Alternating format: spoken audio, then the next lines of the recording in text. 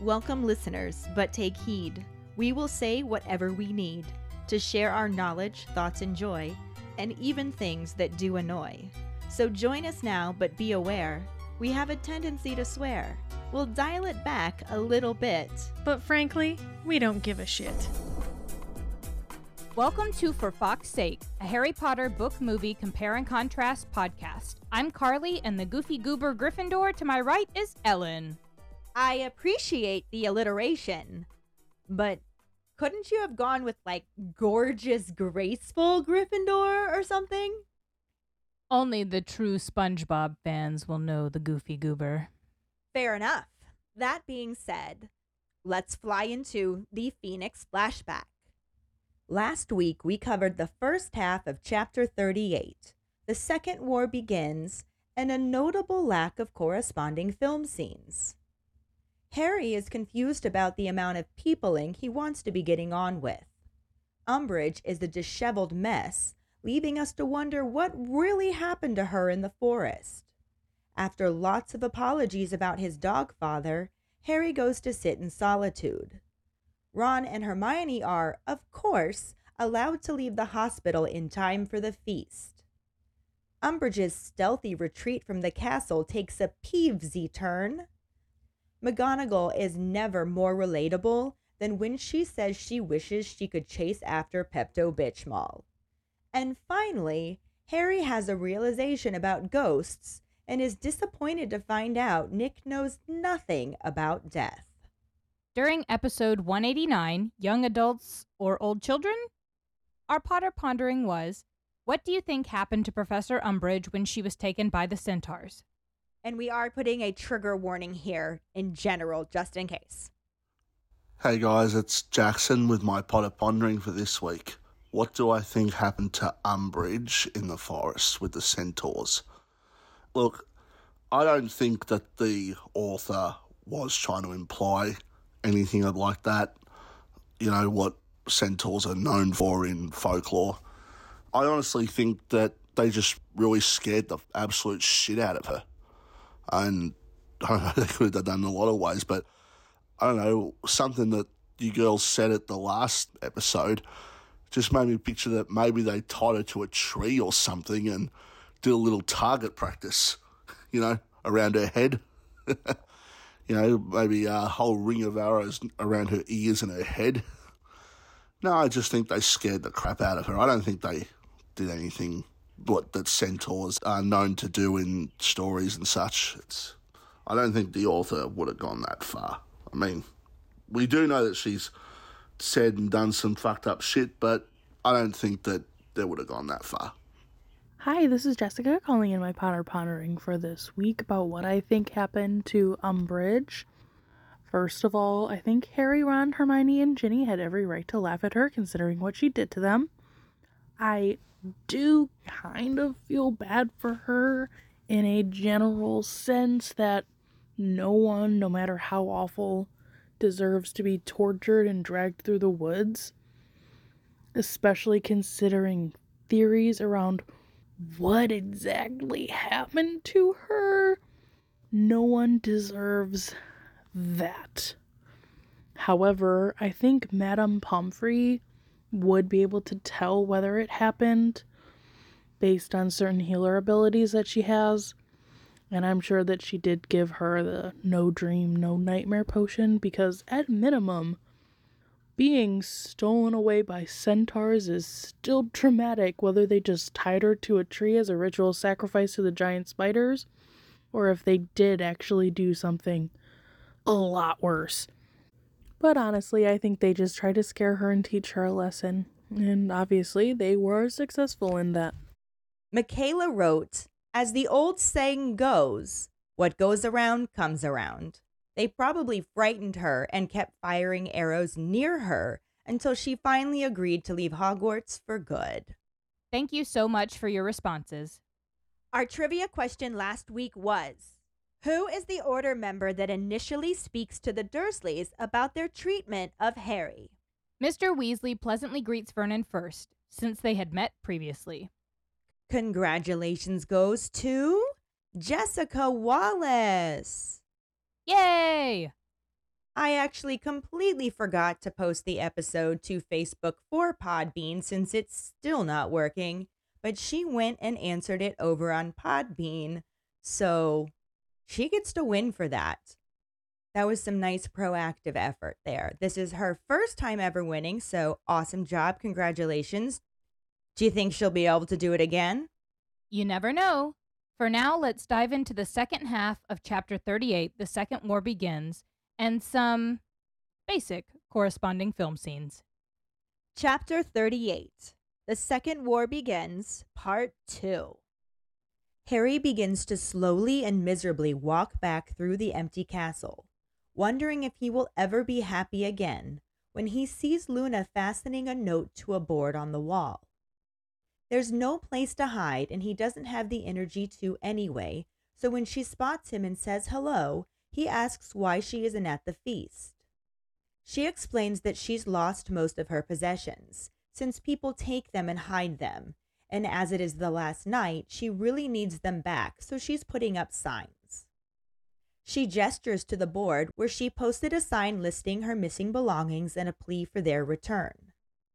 This brings an unfamiliar feeling in Harry, so different from the anger and grief that had been consuming him, and he realizes that he feels sorry for Luna.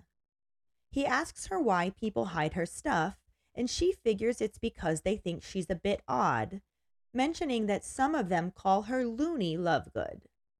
Harry's pity intensifies, and he offers to help her find her things, but Luna simply smiles and insists they will come back. They always do in the end. She had just hoped to pack tonight. She then asks Harry why he isn't at the feast. Harry shrugs and says he doesn't feel like it, and Luna seems to understand, telling him that Ginny told her the man the Death Eaters killed was his godfather. Harry nods and finds he doesn't mind talking with Luna about Sirius, because he knows that she can see the Thestrals too. He asks her who she knew that died, and Luna says that it was her mother, who was an extraordinary witch. She liked to experiment, and when Luna was 9, one of her mother's spells went badly wrong. Harry mumbles an apology, and Luna agrees that it was rather horrible and still makes her feel sad sometimes, but she's got Dad, and it's not like she'll never see her mum again. Harry questions this, and Luna reminds him about the voices behind the veil, saying they were just lurking out of sight, but they heard them. Harry isn't quite sure what to think, since Luna believes in so many strange things, but he is sure he heard those voices too. He again offers to help her find her stuff, but she declines, saying she thinks she'll just go get some pudding and wait for it to all turn up, since it always does in the end. She wishes him a nice holiday, which he returns, then walks away, leaving Harry feeling like the weight in his stomach has lessened slightly. The journey home on the Hogwarts Express is eventful in several ways. Malfoy, Crabbe, and Goyle take the first opportunity they can to ambush Harry when he's on his way back from the toilet on the train. Unfortunately for them, they chose to attack him in front of a compartment full of DA members.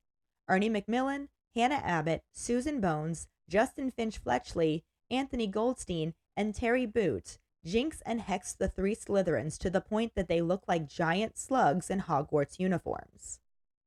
Harry, Ernie, and Justin hoist them into the luggage rack and leave them to ooze as Ernie mentions how he's looking forward to seeing Malfoy's mother's face when he gets off the train.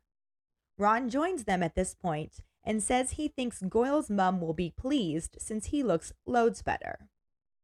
He lets Harry know that the trolley is at their compartment if he wants anything, and Harry thanks the others before heading back with him.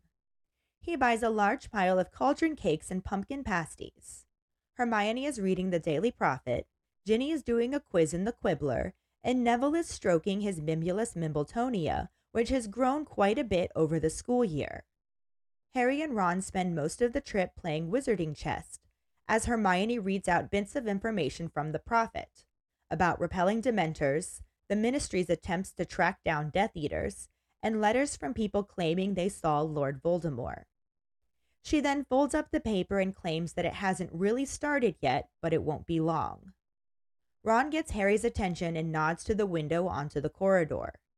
Harry sees Cho pass by, accompanied by Marietta Edgecombe, who is wearing a balaclava. When they catch each other's eyes, Cho blushes and keeps walking. Ron asks Harry what's going on with them, and when Harry says nothing, Hermione tentatively informs them that she's going out with someone else now. Harry is surprised to realize this news doesn't bother him at all, after everything that has happened recently. Ron thinks that it's for the best, since Harry wants someone a bit more cheerful, but Harry just shrugs and figures she's probably cheerful enough with someone else. Ron asks Hermione who Cho is with now, but it is Ginny who lets them know that she is with Michael Corner. Ron is confused since Ginny had been dating him, but his sister updates him, letting him know that he didn't like Gryffindor beating Ravenclaw at Quidditch, so she ditched him and he ran off to comfort Cho. Ron is delighted and calls him a bit of an idiot, giving Harry a furtive look as he tells Ginny to choose someone better next time. Ginny mentions that she's chosen Dean Thomas, causing Ron to yell, "What?" as he upends the chessboard. The train slows as it approaches King's Cross Station, and Harry briefly entertains the idea of refusing to exit. However, when it does stop, he lifts down Hedwig's cage and prepares to drag his trunk as usual. When the ticket inspector signals that it's safe for them to go through the magical barrier, Harry is surprised to find Mad-Eye, who's wearing a bowler hat over his magical eye, Tonks, whose hair is its usual bubblegum pink, Lupin, Mrs. and Mr. Weasley, and Fred and George, who are wearing scaly green jackets, all waiting for them. Mrs. Weasley greets her children, then asks Harry how he is. He lies, saying he's fine, as she embraces him. When she lets him go and turns to Hermione, Lupin says hello, and Harry asks him what they are all doing there. Lupin smiles and says they thought they'd have a little chat with his aunt and uncle. Harry doesn't think that's a good idea, but Moody interjects to disagree. He picks them out of the crowd, and Mr. Weasley speaks up to ask if they should do it. Moody agrees, and the two men lead the group across the station towards the Dursleys, who look positively appalled at Harry's welcoming committee. Mr. Weasley addresses them first, introducing himself again. Vernon turns a deeper shade of puce at the sight of the man who demolished their living room a couple years previously, but otherwise says nothing. Petunia looks frightened and embarrassed, and Dudley fails at trying to make himself look small and insignificant. Arthur continues speaking, explaining that they wanted to have a few words with him about Harry, and Moody speaks up in a growl to clarify that it's about how he's treated at their place. A very indignant Vernon attempts to argue that he isn't aware that it is their business what goes on in his house. Moody cuts him off to tell him that what he isn't aware of would fill several books. Tonks joins the conversation to steer it back on track, bringing up what will happen if they find out anyone has been horrible to Harry, and Lupin insists that they will hear about it. Mr. Weasley adds on, even if they won't let him use the Fellitone, and Moody finishes the thought, saying they will have to answer to them. Vernon is outraged and asks if they are threatening him. Moody is pleased that he picked up on this so quickly and confirms that they are. Vernon asks if he looks like the type that can be intimidated. Moody lifts his bowler hat to reveal his magical eye, and when Vernon jumps backward in horror, he responds that he does look like that type. He then turns to Harry and tells him to give them a shout if he needs anything, and that if they don't hear from him for 3 days in a row, they will send someone along. They all say bye to Harry, tell him to keep in touch, and Mrs. Weasley promises that they will have him out of there as soon as they can, as she gives him another hug. Ron and Hermione tell him that they will see him soon, and Harry nods, unable to find the words for what this means, for them to be there on his side. Instead, he smiles and waves a farewell before turning and leading the way out of the station, with his aunt, uncle, and cousin hurrying along behind him.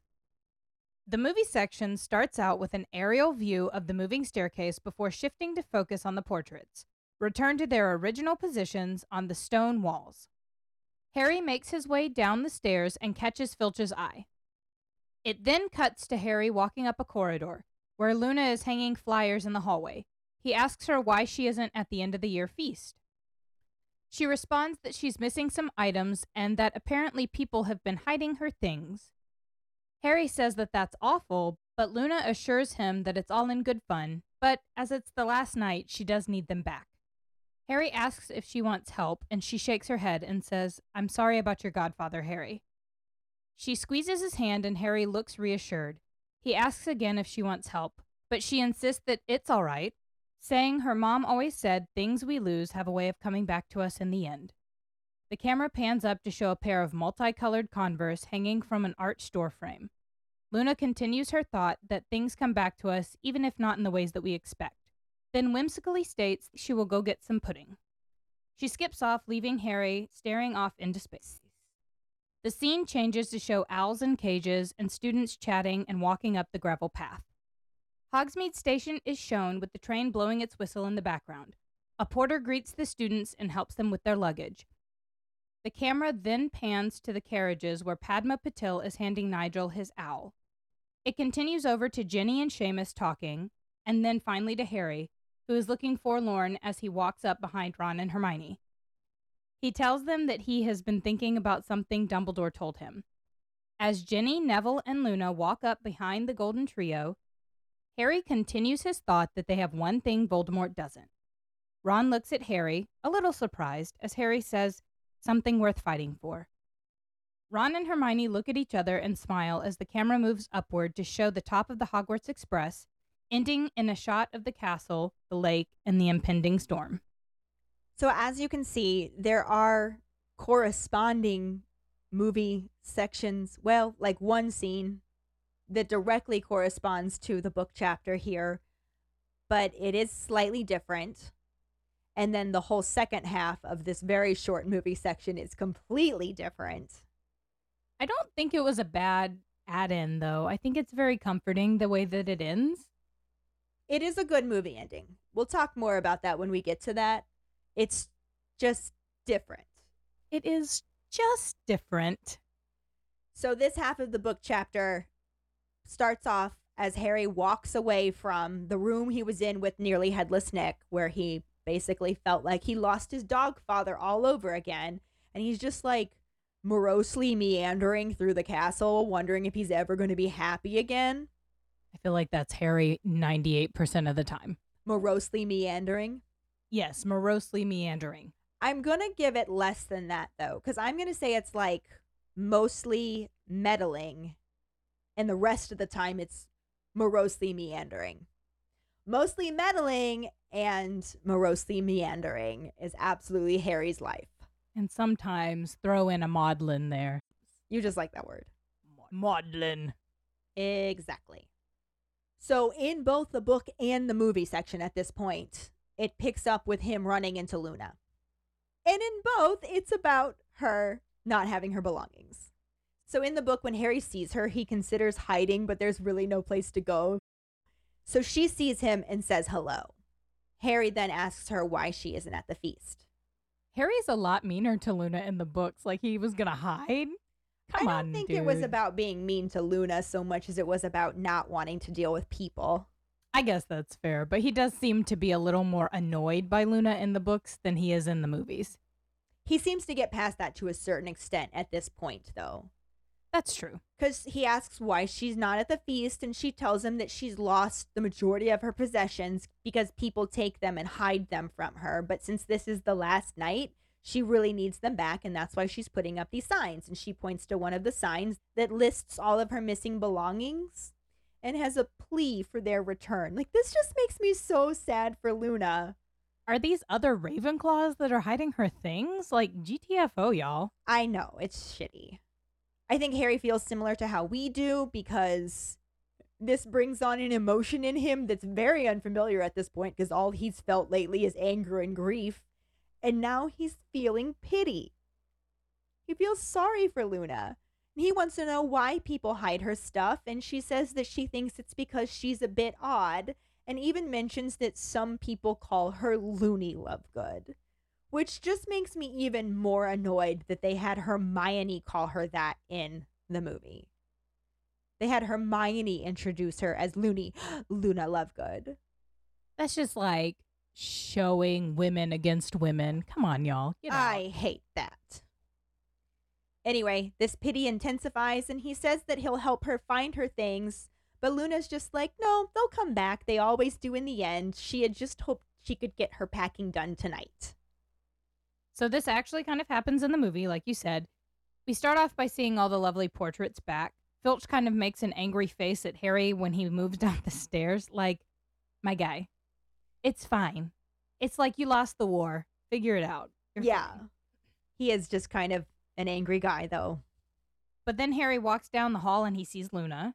And he asks her what she's doing. She responds that some of her items have gone missing. And apparently other students have been hiding them. And this is my brain being like, what? Why are you doing that? That's so mean. Also, ding. That is a ding. But this drives me nuts. I put lots of question marks here because I was like, students hiding your stuff? Like your peers are hiding your things? Y'all are mean. Like, Dumbledore literally says thievery is not tolerated at Hogwarts. Yeah. But nobody ever said that kids are nice. Kids are kind of assholes. But Harry's a generous kid, and he offers to help her find them. She sweetly declines and then apologizes for Harry's loss. And I'm very curious because I know that Harry does not explain who Sirius is before they left. We had this conversation like 2 episodes ago. Yeah, like we said, I think that Ginny must have told her. I think so. I love my Ginny Luna crossover. They're besties, and maybe a little more. And maybe a little bit more. Definitely could be some experimenting there. Everybody experiments at Hogwarts. Motto. And then the nicest thing that I think happens in the entire movie series is when she quotes her mom, and she says that things have a way of coming back to us in the end, even if not in a way that we choose. Which is a ding. But then we see the shoes of every outcast ever, Converse, hanging from the archway, but hers are very specifically Luna. Oh, they're so Luna. I'd wear them, though. They're plaid and fun, and it's just very, you can tell. Those are definitely what she had lost. At least she found one thing. And then, like we said, this is pretty much a ding. However, the book gives us more details, naturally. Because after that general conversation happens very similarly, the book takes it a bit further, and Luna specifically asks Harry why he isn't at the feast. In the movie, she already seemed to know. Sorry about your godfather. In the book, why aren't you there? Harry just says that he doesn't feel like it. And Luna seems to understand, telling him that Ginny told her the man the Death Eaters killed was his godfather. So that definitely happened in the book. And I think it makes sense that it could have happened in the movie as well, even if we didn't get to see it or hear about it.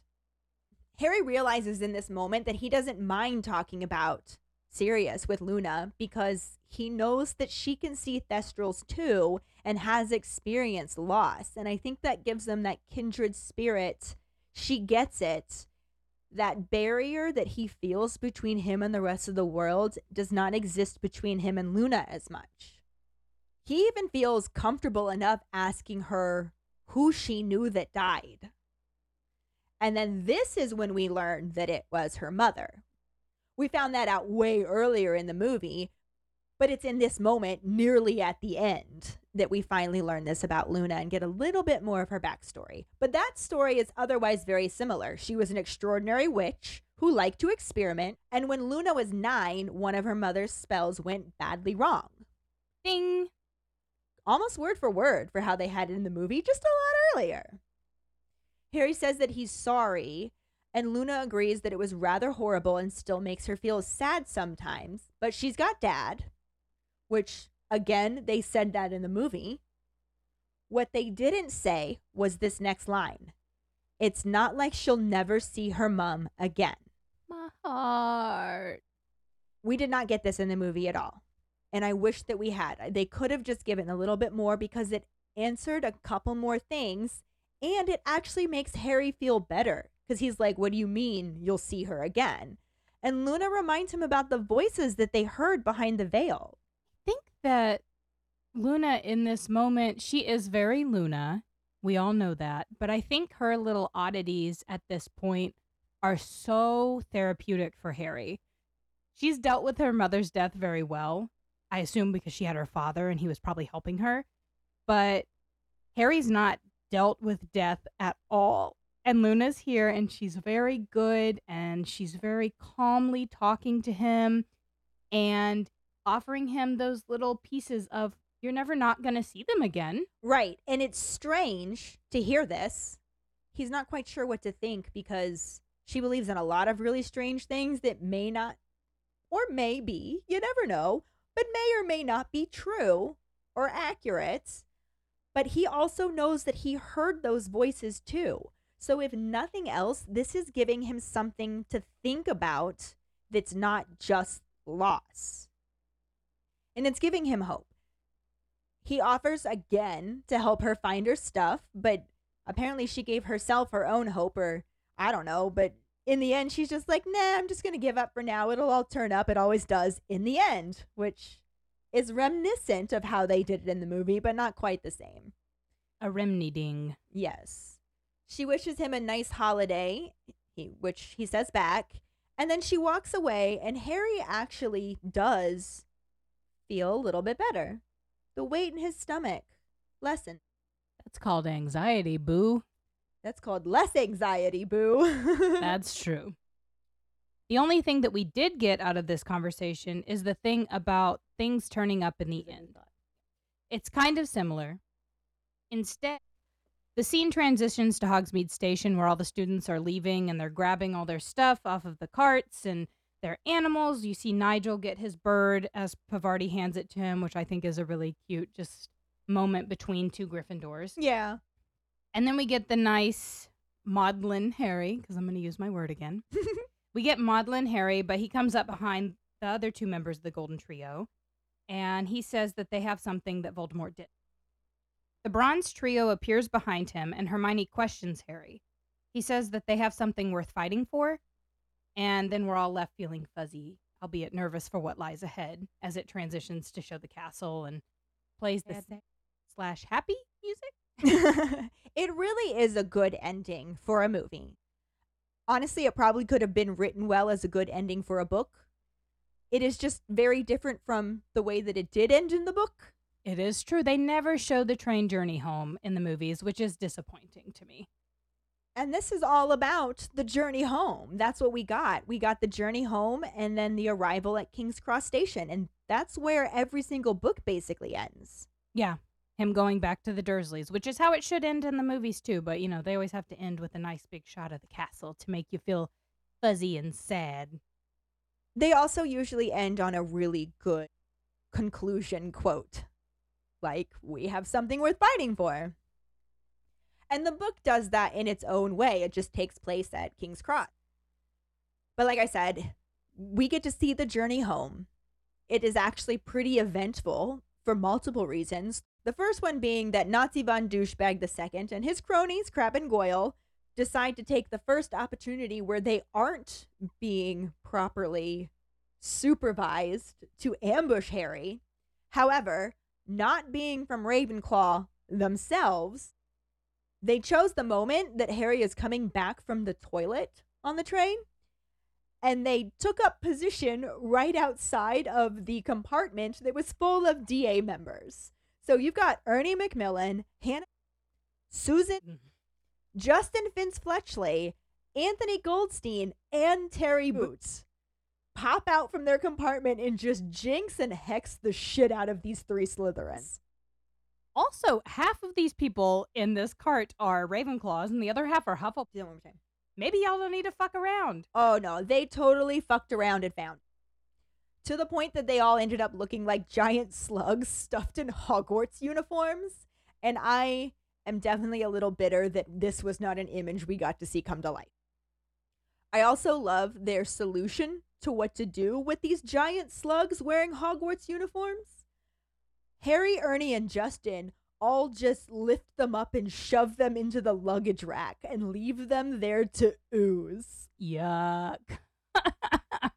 All while Ernie says that he's really looking forward to seeing the look on Nazi von Duchette's face. That could work. I just made that one up. We've never really discussed that before. The Duchess of Douchebag. Just something. Nazi von Douchette. I don't know. But he wants to see the look on her face when Malfoy gets off the train. And at this point, Ron finds them, and he takes one look at them and says that Goyle's mom will be pleased since he looks loads better. Burn. That's not really nice because the guy that played Goyle is actually pretty attractive. Yeah, and he only got more so as he got older. Correct. He had a nice glow up there. Mm-hmm. Not quite Nevilling. Do we call it Nevilling, or do we call it Longbottoming, or do we call it Matthewing, or do we call it... I don't know. I just like the idea of saying he Nevilled up. I'm here for Nevilled up, yeah. Because Neville does have a glow up in the book, too. He does. Ron also lets Harry know that the food trolley's at their compartment, so if he wants anything, he's got to get back there now. And Harry thanks the others for saving him and then goes back with Ron, where he buys a very large pile of cauldron cakes and pumpkin pasties. Did they serve real food on this cart? Because, y'all. No, it is absolutely let's sugar the shit up out of these kids and then send them back with their parents, and I'm here for it. Stop being grandparents. In the compartment, Hermione is reading another copy of the Daily Prophet. Ginny's doing a quiz in the Quibbler, which I love that she started reading the Quibbler. What boy do you fancy? And Neville is stroking his Mimulus Mimbletonia, which has gotten bigger throughout the school year. I feel like that's a euphemism. Awkward. So his Mimulus Mimbletonia Nevilled up too. Woo! So then for the rest of the trip, Harry and Ron pretty much spend it playing wizarding chess, as Hermione just reads them bits and pieces from the Prophet, stuff about repelling Dementors and the Ministry's attempts to track down the murder munchers, and then letters that people sent in claiming they saw Lord Voldemort, which I feel like would have to be fantastic to a certain extent. I saw him sucking down a chili dog at the 7-Eleven. Exactly. She then folds up the paper and makes the comment that it hasn't really started yet, but it's about to. This is like the calm before the storm. Hagrid has a similar line. In the movie, he says something very, very similar to that. At this point, cho-chang, which is more of a cho-chang now. It doesn't elicit the same excitement. No choner boner here. No choner boners. And she walks past their compartment. She's with Mariette Edgecombe, who's basically covering her face with a balaclava, because still has the angry purple marks that say sneak. But Ron points her out to Harry, and they catch each other's eye, and Cho blushes and hurries off. And Ron wants to know what's going on with them. When Harry says nothing, Hermione's just like, I heard that she's going out with someone new now. The whole thing with her and Harry blows my mind because he refers to her in the 7th book as his ex-girlfriend. Y'all went on one date and you kissed once. You are not boyfriend and girlfriend. Calm down. They're also 15 and 16. But at 15, 16, I wouldn't have classified somebody that I went on one date with and kissed once as my boyfriend or my girlfriend. My ex Personal. interest. Yeah, I mean, it could have been like his, I don't know. We don't know how much time they actually hung out at Hogwarts in between things and stuff. I guess that's also fair. But this part also makes me sad because Marietta, it's not Hermione's Slytherinness. I didn't get to talk to you guys about this because I wasn't on the podcast at that point. But the Marietta thing is so upsetting to me because she has that through the next year. Harry says that he sees her in the corridor on the train in the next year, and she still has it on her face. Yeah. I know Hermione's good at magic, but baby, can't you get it off her? Because she was Veritaserumed. She wasn't. Not in the books. There was no Veritaserum in the book. Snape gave her fake Veritaserum. She chose to betray them. I don't think she would have gotten those scars. But she's also scared. Then she shouldn't have joined the group. She shouldn't have. I do definitely agree with that. She shouldn't have gone with Cho if she didn't want to. And honestly, if your friend's doing something you don't want to do, you don't have to do it. Same old saying, if your No friends peer are jumping pressure. off the bridge. Yep.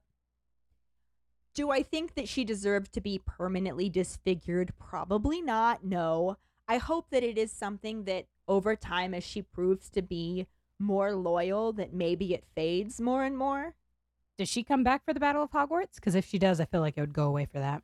I don't think she does. Probs not. Oh well. But anyway, Harry has now learned that she's seeing someone new via Hermione and is kind of surprised to realize that this doesn't upset him in the least. Probably partially because everything else that has happened recently has been a much bigger deal than that.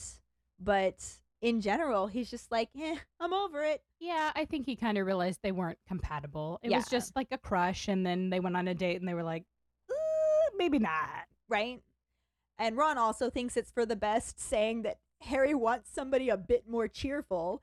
And Harry's even like, I'm sure she's perfectly cheerful with someone else.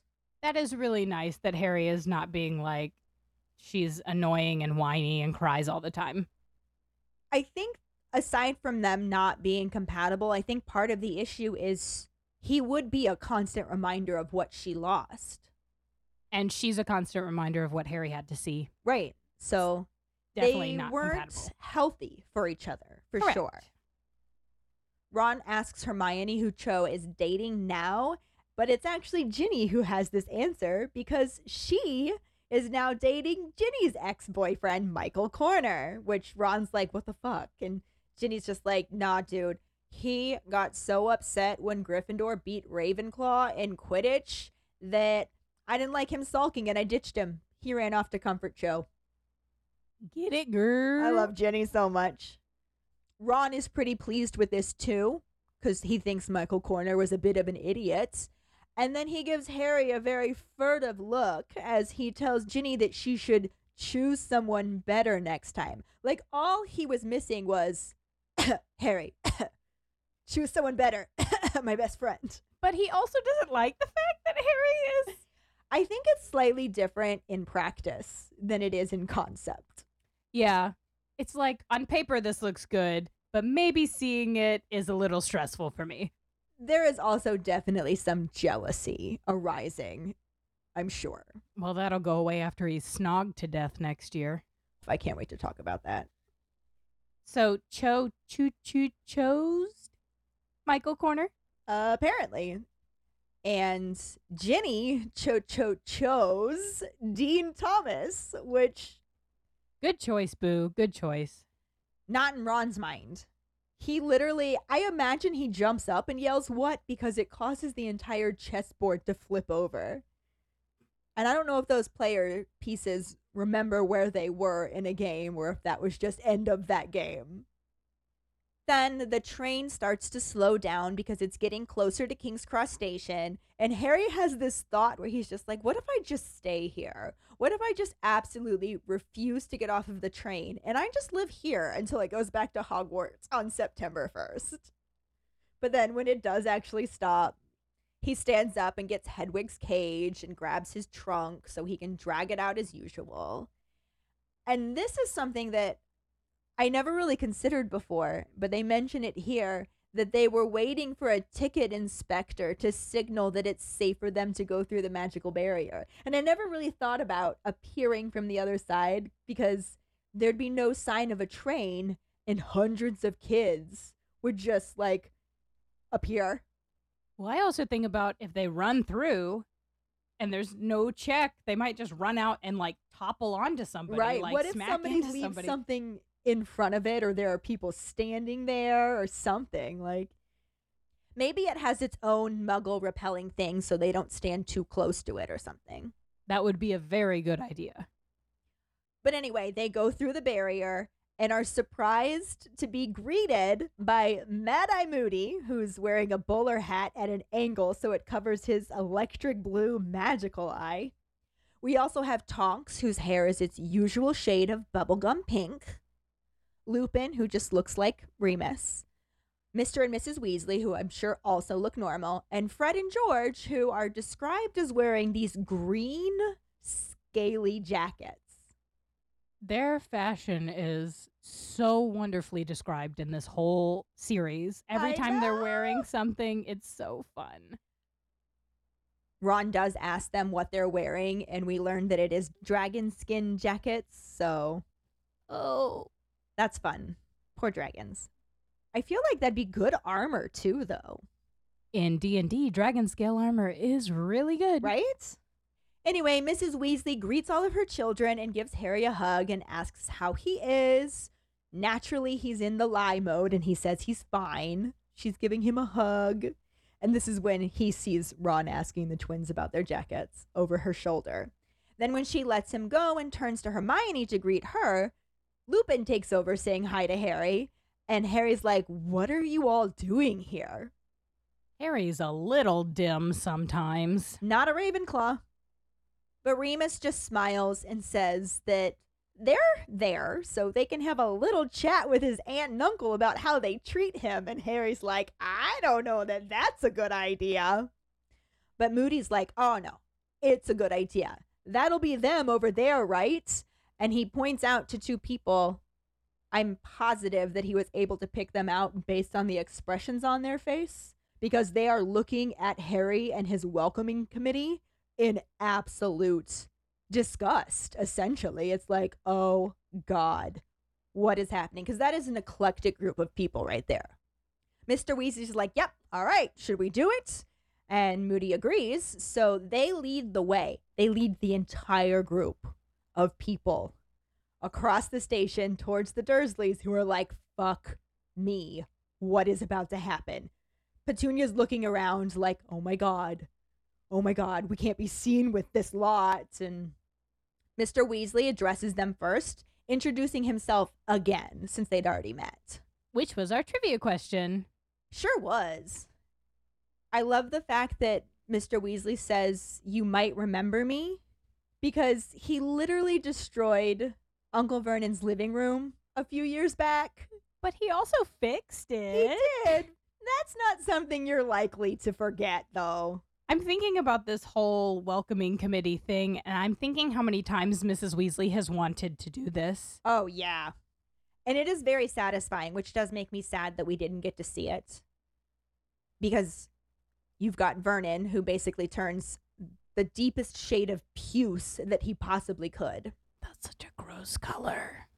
I don't know if it's a gross color, but it's definitely a gross word. Sounds like puke. It does. The color itself is like in the purple family. It's really not a bad color.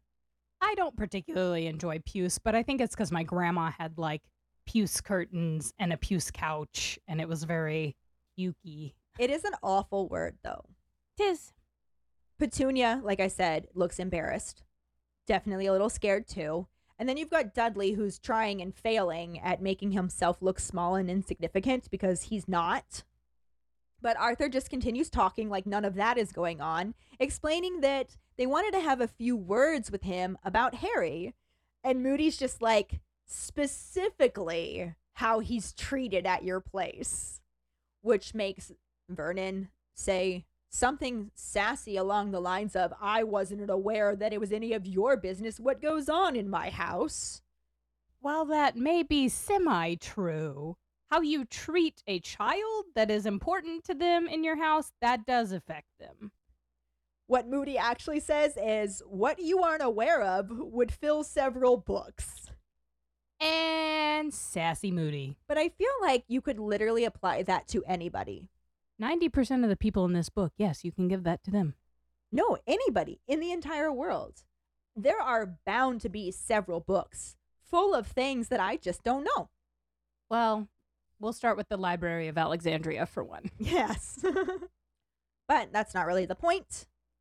The point is, the satchels of assholes are getting ganged up on, and it is beautiful because now we have Tonks joining in this conversation, mostly trying to steer it back on track of what will happen if anybody is horrible to Harry. And then there's a little bit of information in here about how Petunia literally has to close her eyes because she can't stand the sight of Tonks' pink hair. Well, that's the most conservative thing I've ever heard. Calm Right? down. And then Lupin speaks up to also say that they absolutely will find out about it. Because Tonks is just like, this is what's going to happen if we find out anyone has been horrible to Harry. And Lupin's just like, and we will find out. And then Mr. Weasley says, yeah, even if it's something simple like you won't let him use the Fellitone. He says it with such confidence, and I love it. And Hermione's just like, telephone. It's a telephone, Mr. Weasley. Telephone. Doesn't really say it out loud for anybody else to hear. Just can't not correct him. But Moody then finishes this whole line of thinking that they're on, saying they will have to answer to them, meaning all of these Aurors and members of the Order. The bag of assholes is pissed and wants to know if they're threatening him. And Moody's just like, yeah, that's exactly what we're doing. He's like thrilled that he picked up on it that fast. You might be a smart muggle. Right? What? Yeah, absolutely. Good. I'm so glad we can cut to the chase here. And Bag of Assholes wants to know if he looks like the type who can be intimidated.